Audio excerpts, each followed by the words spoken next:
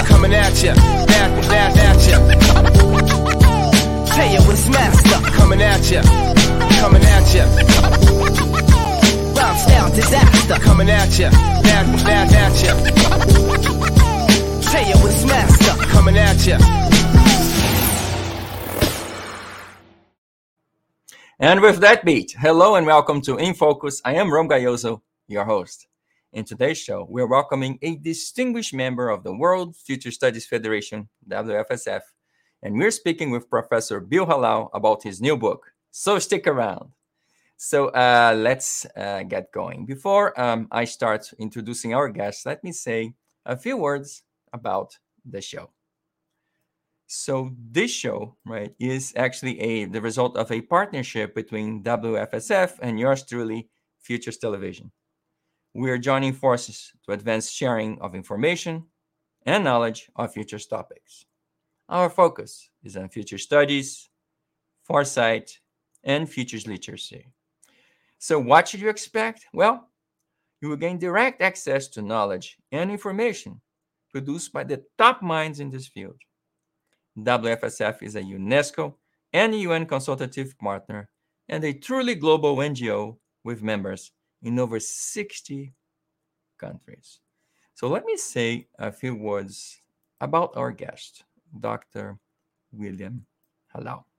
He's a professor emeritus of management, technology, and innovation at George Washington University in Washington, D.C. He specializes in emerging technologies, strategic planning, and institutional change. He is also the author of Beyond Knowledge, How Technology is Driving an Age of Consciousness. So without further ado, let's welcome Dr. Halal to the show. How are you doing today, Bill? Hi, Ram. Good to be here. Thank you. Thank you so much for being here. I've been looking forward to speak with you. And today's talk is about your book. It's really interesting, and thank you so much for taking the time. It's exciting. I'm looking forward to telling your audience about this exciting developments in the book. So let's start from the beginning. So how is technology actually driving consciousness? Well, I have a slide that will make this more clear later, but I can sum it up very simply. The digital revolution is automating knowledge. I think that's a simple way to put it. It's a little more complicated than that. And that means that attention is being driven up the hierarchy of consciousness into the subjective realm, subjective consciousness. The thing that is driving most people today is our emotions, values, and beliefs, subjective consciousness. And that's why we see all of this imaginative, crazy behavior. It's a result of the social media, the digital revolution, I think. And I guess we all have a big role to play. The media, not just social media, but I guess all of us as a society, I think we contribute to the madness to a great extent. So perhaps we should rein ourselves in. Well, that's really what it amounts to. We're entering an age of consciousness now. I'm convinced the data shows that. But it's not a very good consciousness. It's kind of a crazy consciousness. And we have the responsibility to change that, to make the consciousness something that will work, that will create a sustainable world. And that means we need a global consciousness, a consciousness that understands that the world is an integrated system right now. Well, let's remain at this topic a little bit. So you mentioned we are in an age of consciousness. Is there evidence of that? Yes, I can cite two or three forms of evidence. One is my work on social evolution plots the life cycle of evolution, is what I call it, the life of civilization on the planet. And that shows that we're moving beyond knowledge now. And the next logical step beyond knowledge is consciousness, because when you think about it, everything beyond knowledge is consciousness.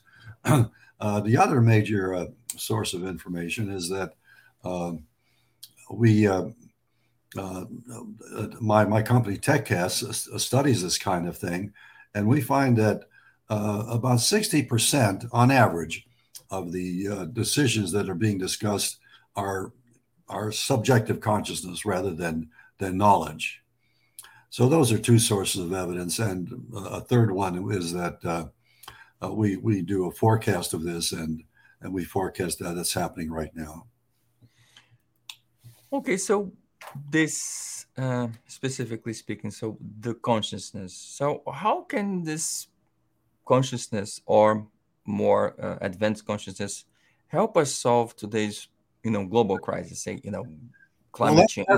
That's really the key idea here. The crisis is a result of the present mindset, which is not able to address these problems. The present mindset focuses on self-interest, money, and power, to simplify things a little bit. But I think that's an accurate summary of what motivates most people. And that's those motives are basic. They will always pertain. But we need to augment that with something beyond that, a sense of cooperation, to recognize that we live in a single planet, and it's unified in effect. Economically, it's unified. That's why the supply chains have become such a critical issue, because the economy is unified, that the world is unified economically. It's unified in terms of information systems through the internet, and it's unified in terms of environmental impacts. The whole world is impacted by climate change, that sort of thing. And so we have to recognize that and develop a mental revolution, a different way of thinking that focuses on cooperation to augment the present focus on self-interest. We still have to respect our self-interest, of course, but we also have to augment that with a sense of cooperation so we can solve these enormous global problems that prevent any further progress. If we don't solve these problems, I think the world will face enormous disaster. Yeah, let's bring Gerd Hofstede to the discussion for a second. So some cultures indeed are centered on the self, and other cultures are centered in the collective. And as you explained, we probably need to come together as a collective and try to solve or jointly solve the problems of the collective. So what kind of strategies or advice would you offer for us to move away from just thinking about ourselves, our selfish interests, into understanding, well, it is one planet and we all face the same kind of problem at a global level? How can we get people more excited or pay attention to this being globally aware, not just locally or selfishly aware? Well, I'm going to show you in a little while what I call the life cycle of evolution, and it plots the growth of civilization throughout the last few millennia.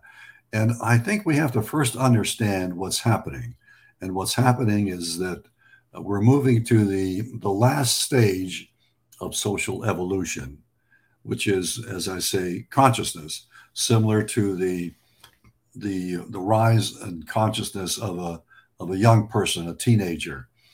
Young people struggle to figure out who they are.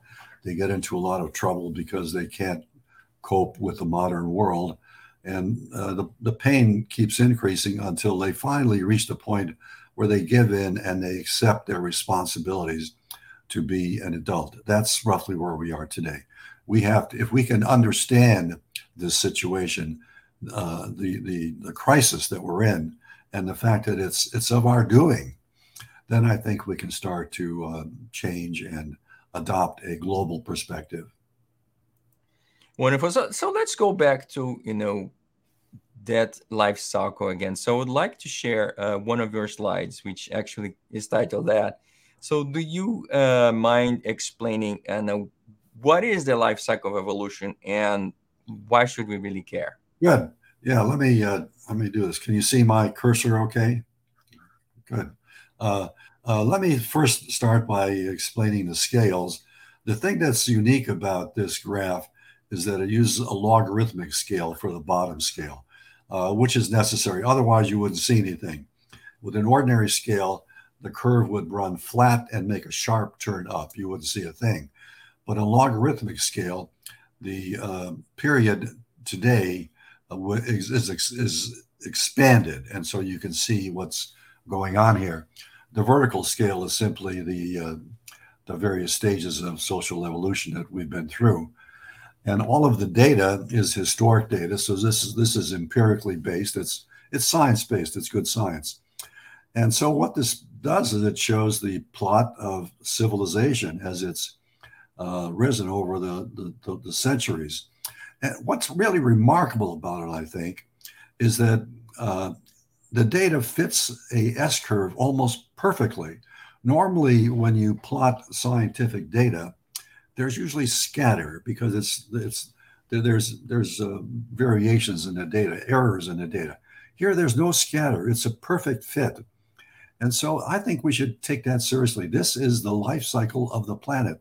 And the life cycle is now coming to a conclusion in an age of consciousness, just the way a young person would reach maturity by becoming aware of their responsibilities and their role in the world. So this is a remarkable thing to see that it's happening right now. And I'd like to mention a few of the data points here to clarify this. The information revolution occurred in the year 2000. I remember this very well. 20 years before that, when I was a young professor, I could see this was happening, the beginnings of the use of personal computers. And I would tell people, I think we're going to be using personal computers. And this was a time when computers filled rooms, if you can remember that. And the usual reaction I would get is, why would anybody want a personal computer? So this tells us it's hard to imagine this sort of thing. It's never happened before, so people have a hard time imagining it. But it did happen. About the year 2000, all of a sudden, corporations were calling themselves knowledge organizations. Most people worked as knowledge workers. Knowledge management was a big deal. And so it came about. It really did occur about the year 2000. Well, something similar is happening now, only now it's an age of consciousness. And all of these stages of development have been initiated by a revolution in thought. The agricultural revolution, the industrial revolution, the post-industrial revolution, the information revolution. And so it's reasonable to expect a mental, spiritual revolution now to create an age, a global consciousness. That's what's needed right now. The ability to see the world as a unified system and to govern it by cooperating amongst one another so as to solve these enormous problems that threaten civilization. The main one, of course, being climate change, but there are about a dozen other crises as severe as climate change. So you mentioned the information change, and I remember in the late 70s, my brother bought a Macintosh 2 computer, and he brought it home. And I looked at the thing, and I thought it was laughable. So it was. I said, "This is just a slow typewriter," because he had to kind of adjust the paper, and the paper would jam, and the printer would jam, and nothing would work. So the time that he was adjusting the paper, I would sit down on that fancy IBM machine and click away. And go and that was done in minutes. And I would laugh at him and say, "This is just a slow typewriter. Why are you bothering?" And then he looked at me and said, "Oh, but you can play games on this." I said, "What?" So I realized that the slow typewriter perhaps was useful for something else. And I guess all of us were kind of surprised by what technology could do. And well, indeed does, and I think we're still as a society trying to deal with the information age and who controls what and where the information shows and how and etc. But you kind of put your finger in a couple of specific dates in there, and one of them I think was 2020, where you say we are at the start, age of consciousness. So why 2020? That's a really good question. Uh, the post-factual wave of nonsense that we're all familiar with started, about 10 years or so ago, Sarah Palin, that kind of thing. And of course, it accelerated with people like Donald Trump and on the right and Bernie Sanders on the left and AOC and that sort of thing. So that this has been going on for a while, but you have to find a point at which you want to say that this is when the move beyond knowledge started, and I think it's roughly the year 2020, because something very specific happened in 2020 that highlighted this: the insurrection against the capital of the United States. That just stands out. It's a clear manifestation that we were living beyond knowledge, because the whole thing was based upon fantasy. It was unrelated to any facts. So I take the insurrection as the critical event that marks the beginning of the age of consciousness. Yeah, it was kind of difficult because, if I remember correctly, President Bush was one of the first people who acknowledged the results of the election. You know, I think people would associate him as a Republican, I guess. But you know, it's kind of strange to think that, you know, something like that could happen in the United States. I mean, you are sitting there in Washington, right? But for us, looking from outside, it's just like, is this happening? I mean, is this is this television? It's happening around the world. It's happening around the world. In England, the Brexit phenomena was kind of the same thing. When Boris Johnson took office in India, you know, the leader of India is doing crazy things, attacking the Hindu population. So it's happening around the world, and it's not the fault of individuals. It's the fact that the digital revolution is changing the way we think. It's created, for instance, social media, and social media, by its very nature, provokes disinformation, confusion, and controversy, and that's consciousness, but it's a bad form of consciousness.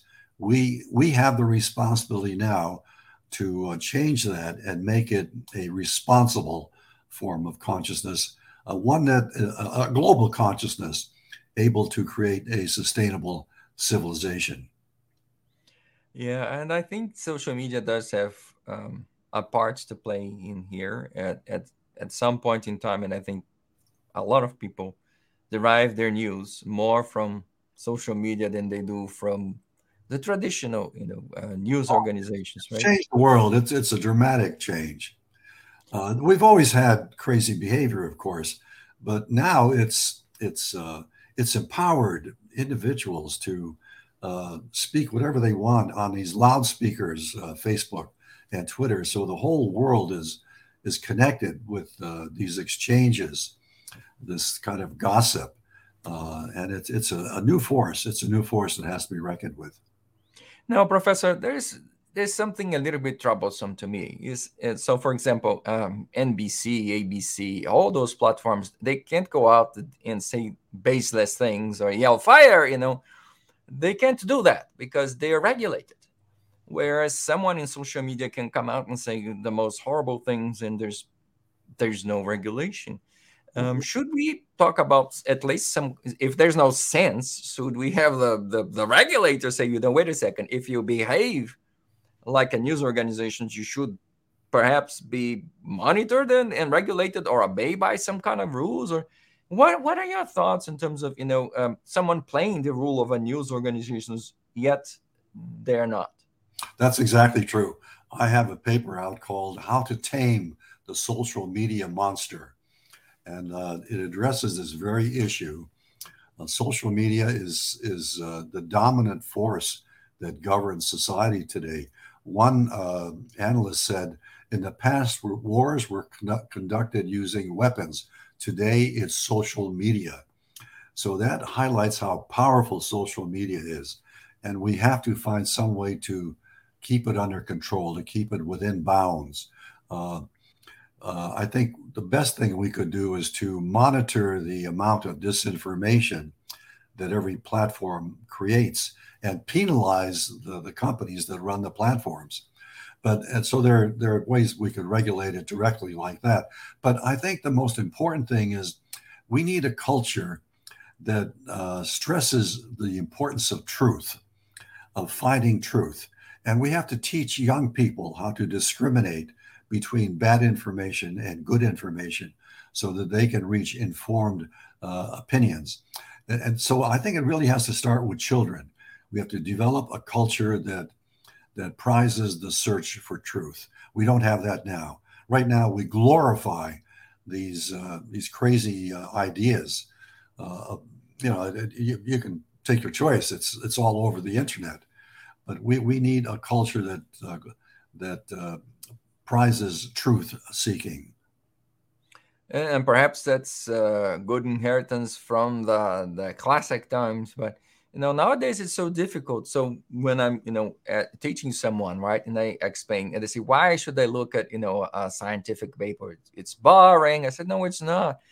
Peer-reviewed papers and other people look at it, and believe me, they are not trying to sell you their fish. They're trying to do true analysis and explain this is where we have been, this is where we are, those are the gaps in the research, and this is why you should read this paper, because I will focus on this specific. But nowadays, and I don't like naming cows, but people look at sites on the internet where anyone can edit as being source of truth and say, look, this is great for gossip, or to talking about movies, but to talk about real issues, and that's kind of dangerous. So somewhere along the lines, I think we lost the connection, or perhaps we didn't do a good enough job at explaining why this fact finding is so important, and perhaps we have to go down, as you mentioned, to the high schools and the middle schools and explain you can't just go around making things up. So where should we start to get things right? Well, I think I'm going to go back to the main point that I made earlier. I think we have to understand what's happening in terms of social evolution, this very thing that we're talking about right now. We have to see that we're no longer in an age of knowledge. That's a fact. I think we're operating beyond knowledge. We're living beyond knowledge now. So if we could just acknowledge that, then we could be more careful. And then in an age of consciousness, which is what we're entering, we have to recognize that bears a responsibility. It's like a teenager going through his own crisis of maturity. Teenagers get lost. They get confused. They don't know how to cope with the modern world. And so they do crazy things, drugs and crime and whatever. And the pain can become severe. They can really jeopardize their lives. But at some point, the pain becomes so great that they submit and they accept their responsibilities to become an adult. That's where we are now. We have to accept our responsibility as a global civilization to behave responsibly, to address the crises that face us, and to create a world that is sustainable. It's a huge responsibility, but I don't think it's going to take forever. I think it's going to happen in this decade. About 2030 is our best estimate from my TechCast project, at the point at which we are likely to experience something like a global consciousness. That's the key. We need a different way of thinking about the world, a different mindset. Okay, well, let's go one step at a time. So first, what does beyond knowledge really mean? So that's the title of the book. So what does it mean? Let's go to the next slide. Certainly. I think that would help. Good. Now here is the structure of consciousness shown in this triangle. You could argue about the particular items in there, but something like this, I think, is pretty well accepted by the scientific community, especially the distinction between objective and subjective forms of consciousness. Objective consciousness are the things that computers are good at, like acquiring data, learning, and using knowledge to make decisions. That's what computers are good at. And computers are automating that now.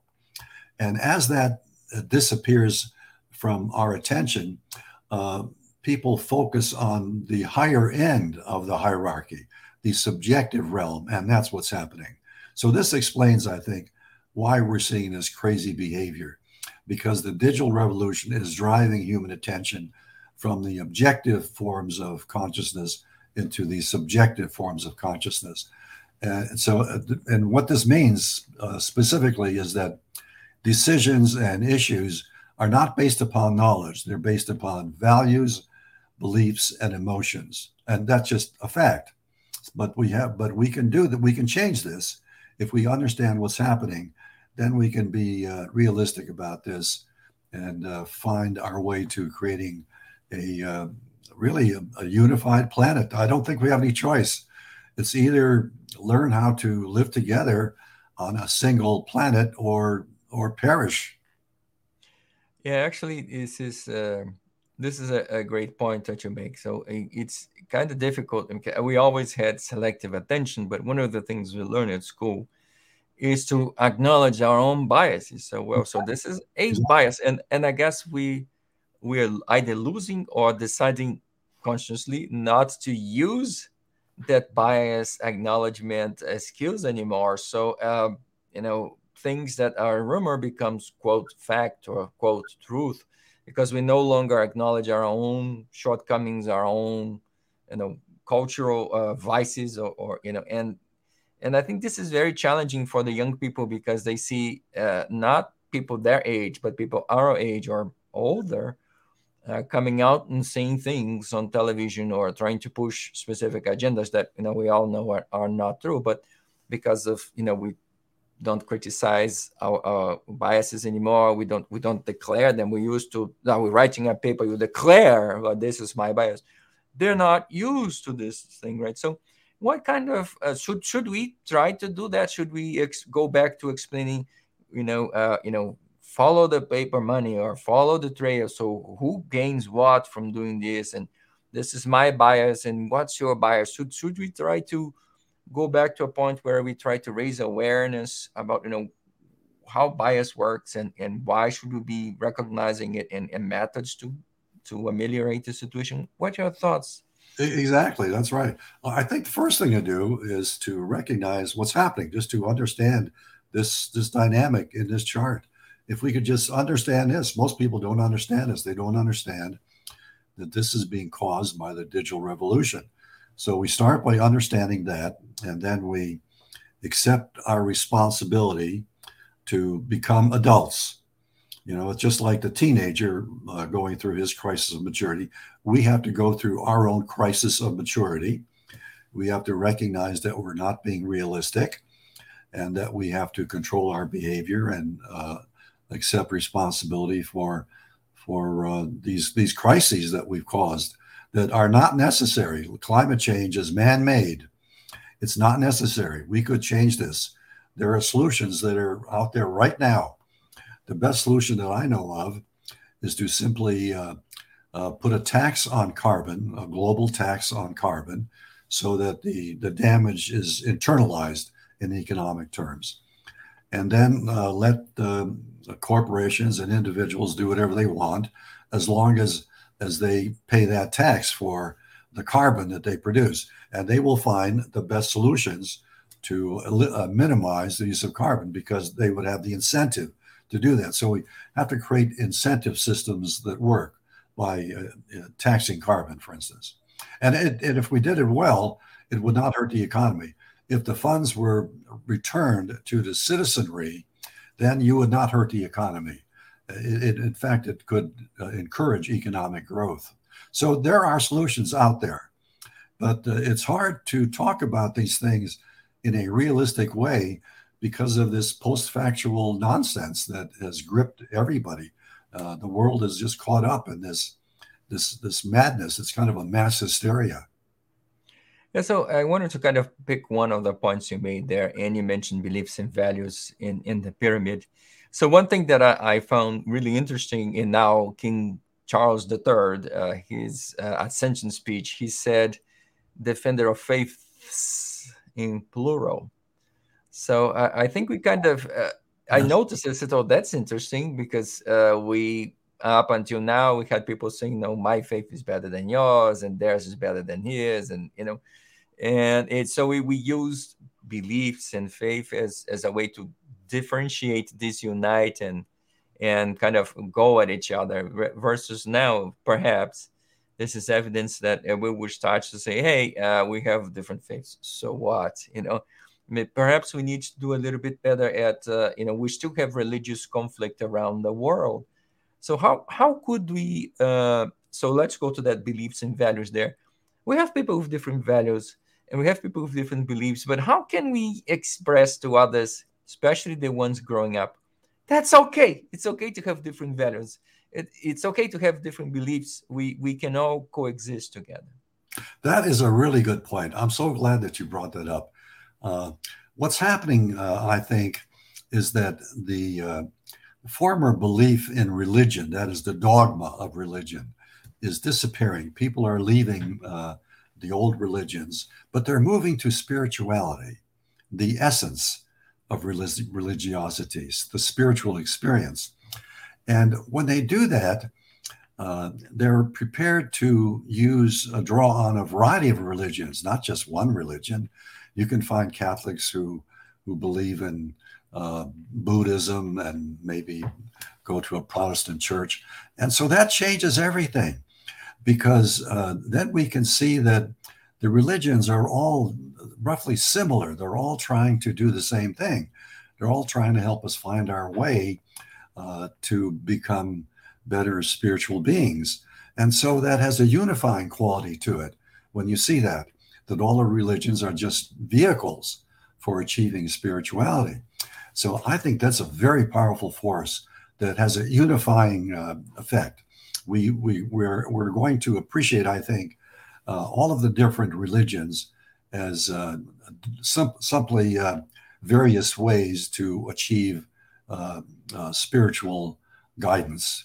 And that's going to unify the world, help unify the world. In fact, the Dalai Lama and many other religious leaders have called for a global ethics or something like that, based upon the common principles that govern almost all religions, like cooperation and treating your fellow citizen well.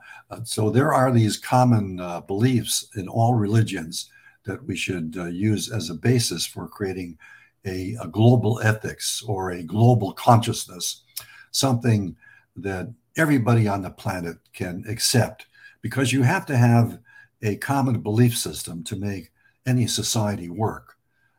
It's just essential. And we lack a common belief system for the planet.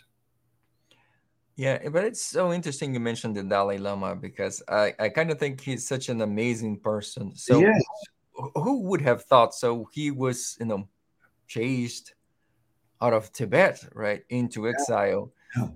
So Tibet lost the leadership that he offered, but we and the rest of the world gained so much, because instead of preaching inside of the walls there, his message now is delivered all over the world. And I think like people like him and like or Desmond Tutu or so many others, all the religious leaders that are out there and they are preaching, love, understanding, awareness, bringing people together. And perhaps that's the kind of religious leader that we should really see, is the ones that promote what unites or the commonalities that we share, as opposed to the lack thereof, right? Exactly. It's just terrible to see a third of the world hooked on Christianity, another third of the world believing in Islam, and that kind of thing. It's totally unnecessary. But those are the sources of the divisions that make the world hard to manage right now. These different belief systems that separate people from one another, whereas they're really all doing the same thing. They're all trying to do the same thing. And that's what we have to see. Yeah, I'm actually very disappointed specifically at someone because if I'm going to mention the war that's going on between Russia and Ukraine right now. Oh, So the religious leader of Russia, could have used his voice to say, "Let's come together, let's, people are people, brothers and sisters. Let's find a way." Instead, he used his voice to justify aggression and said, "How come a religious leader right. of that magnitude says something like that?" Yeah, he's the Archbishop of the Orthodox Church in Russia is been captured by the Kremlin, I think. He's not doing his job well, but it's fascinating. There are signs of serious rebellion within Russia. I noticed recently the city of Petersburg used to be Petersburg, and another city have revolted against the Kremlin. They are critical. They're saying that Putin has taken them into an unnecessary war that is killing Russian men, disabling Russian men. It's made the world hate Russia, threatened them with nuclear weapons. They don't like it. They're calling on Putin to resign. It's amazing. And with the now that the invasion is faltering in a serious way, I think Putin is coming under enormous pressure to do something. And anything could happen. He could be ousted by his generals through a coup. His fellow politicians could ease him out the way they would ease out political leaders during the time of the USSR, or we could see a grassroots revolt occur because Putin has made a terrible mistake. And I think he knows it by now. And one of the things that's so encouraging about this is that a large portion of the world has united against Putin in support of Ukraine. It's amazing. All of Europe and countries all around the world, really, Kenya, Azerbaijan, Finland have come out in support of Ukraine because they see how terrible this is. It's a violation of the rules of the world that have governed and created peace for the last 50 or 60 years. And all of these people who have come out in support of Ukraine constitute a global consciousness. That's what's so fascinating about this.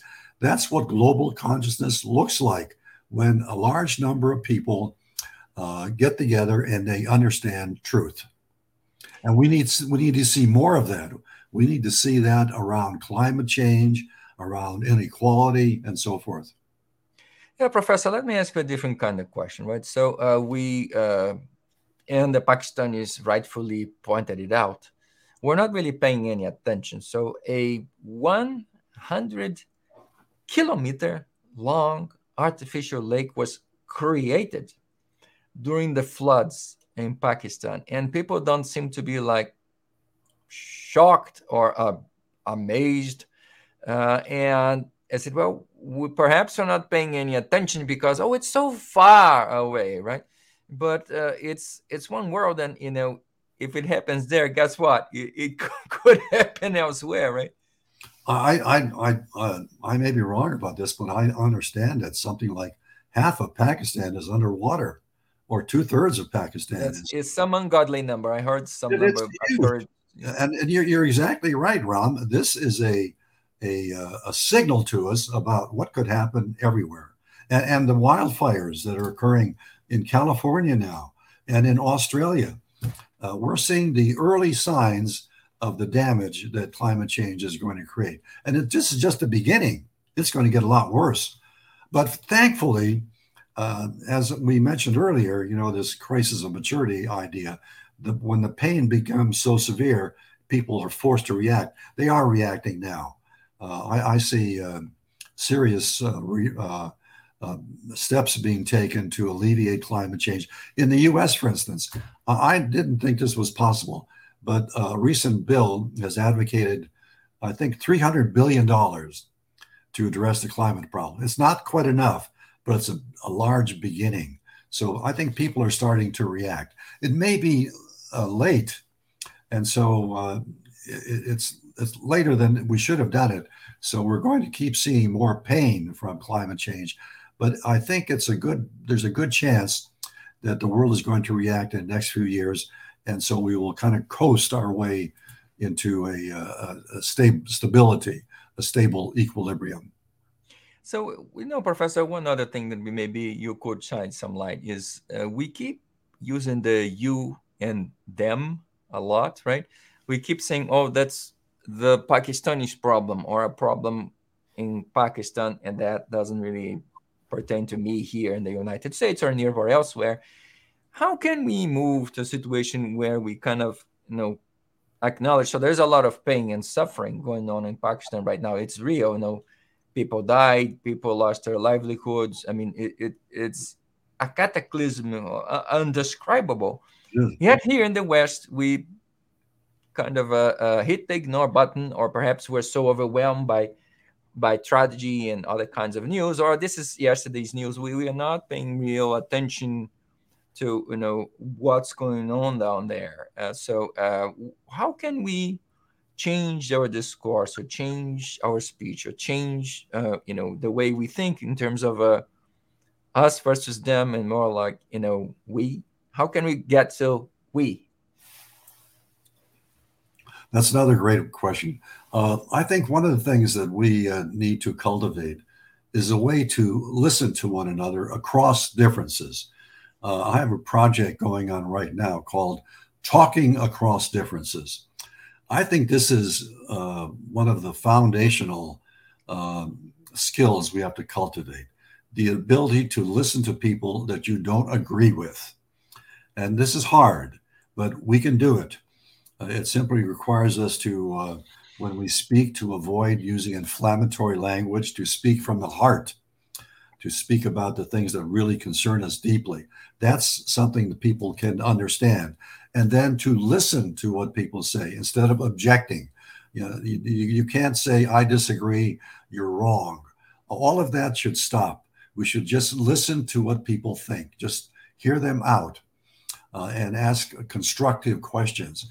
That's a talent that I think we have to cultivate. And if we could do that, that would be the beginning of a global consciousness, because then we would all be united in a search for truth. We would all be listening to one another, and we would realize that truth comes from consensus of opinion rather than one individual having the right answers.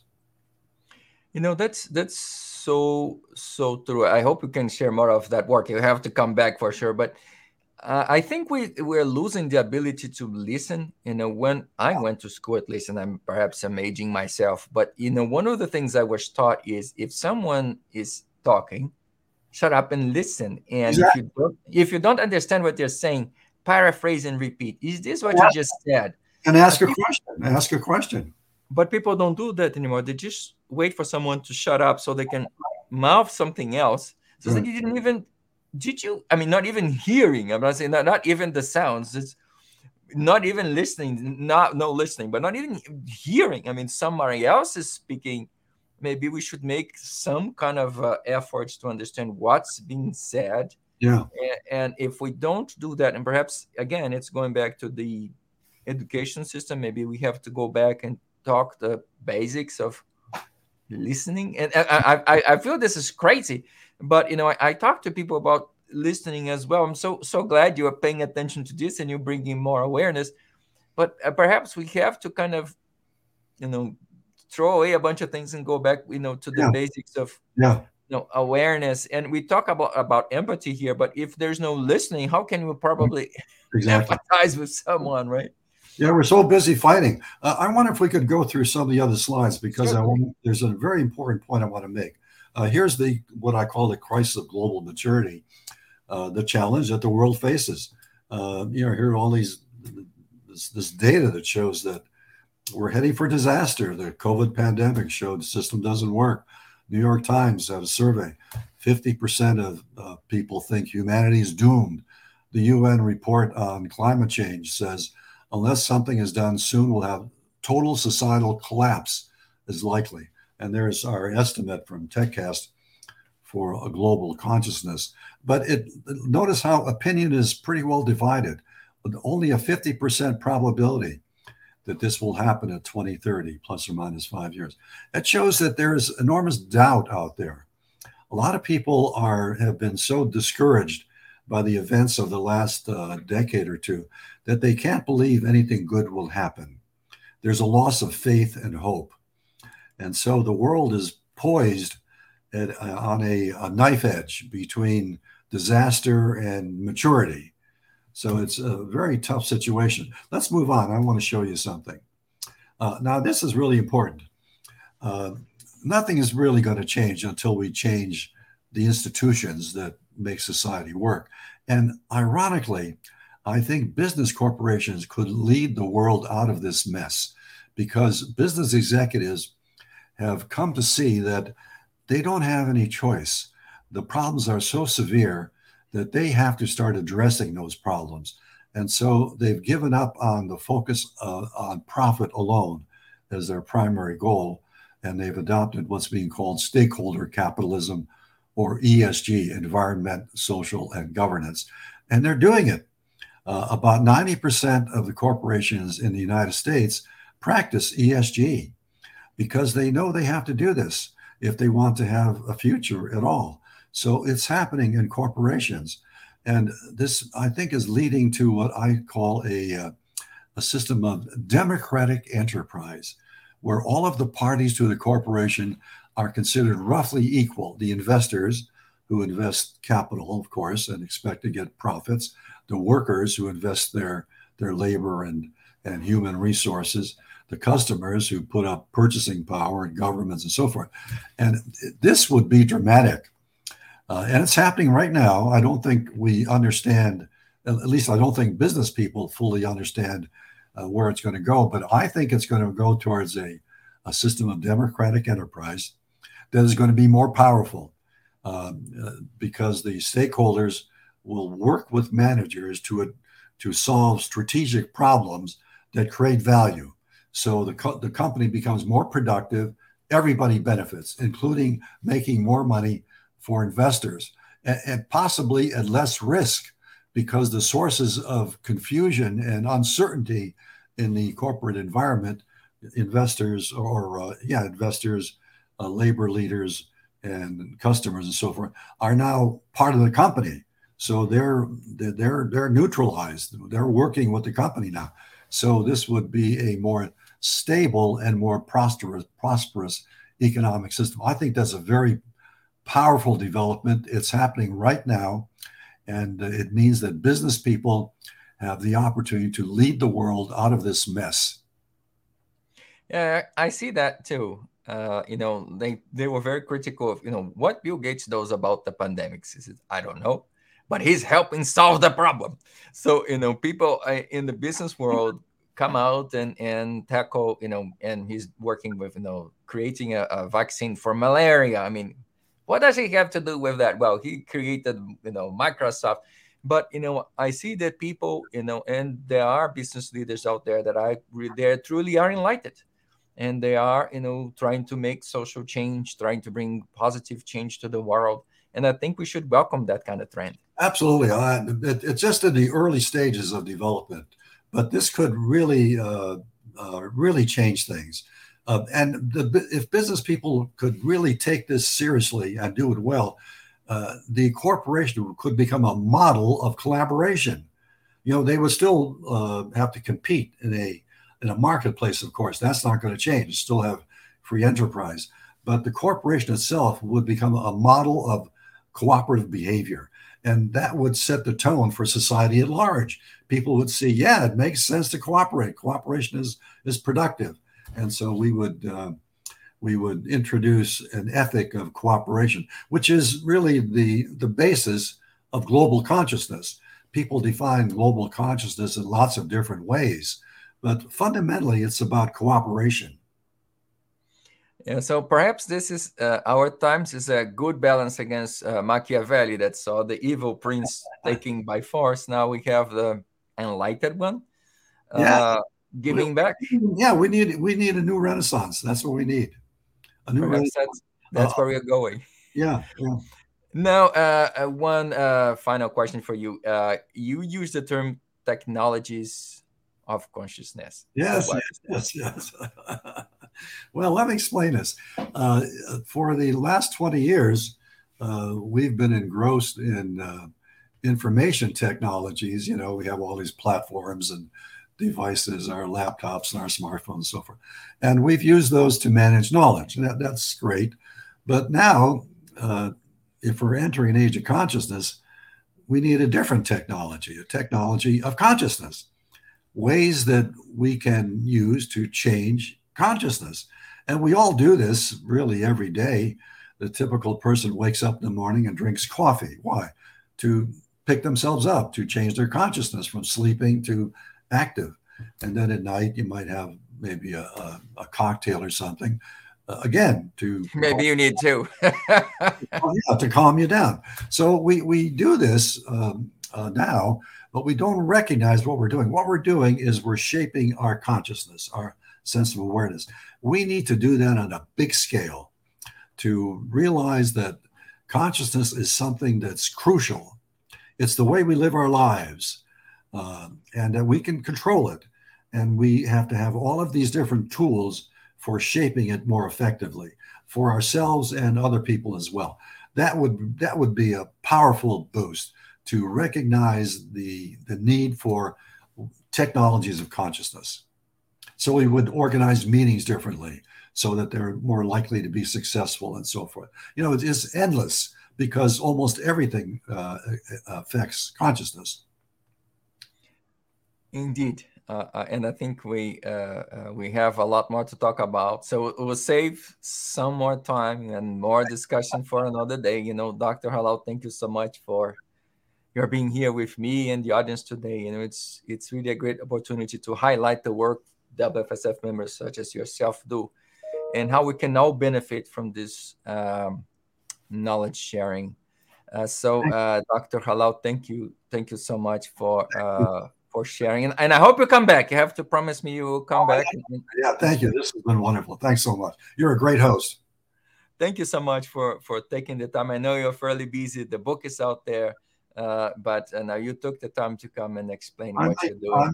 I might just tell your viewers that if they go to beyondknowledge.org, they will find a quick synopsis of the book, beyondknowledge.org.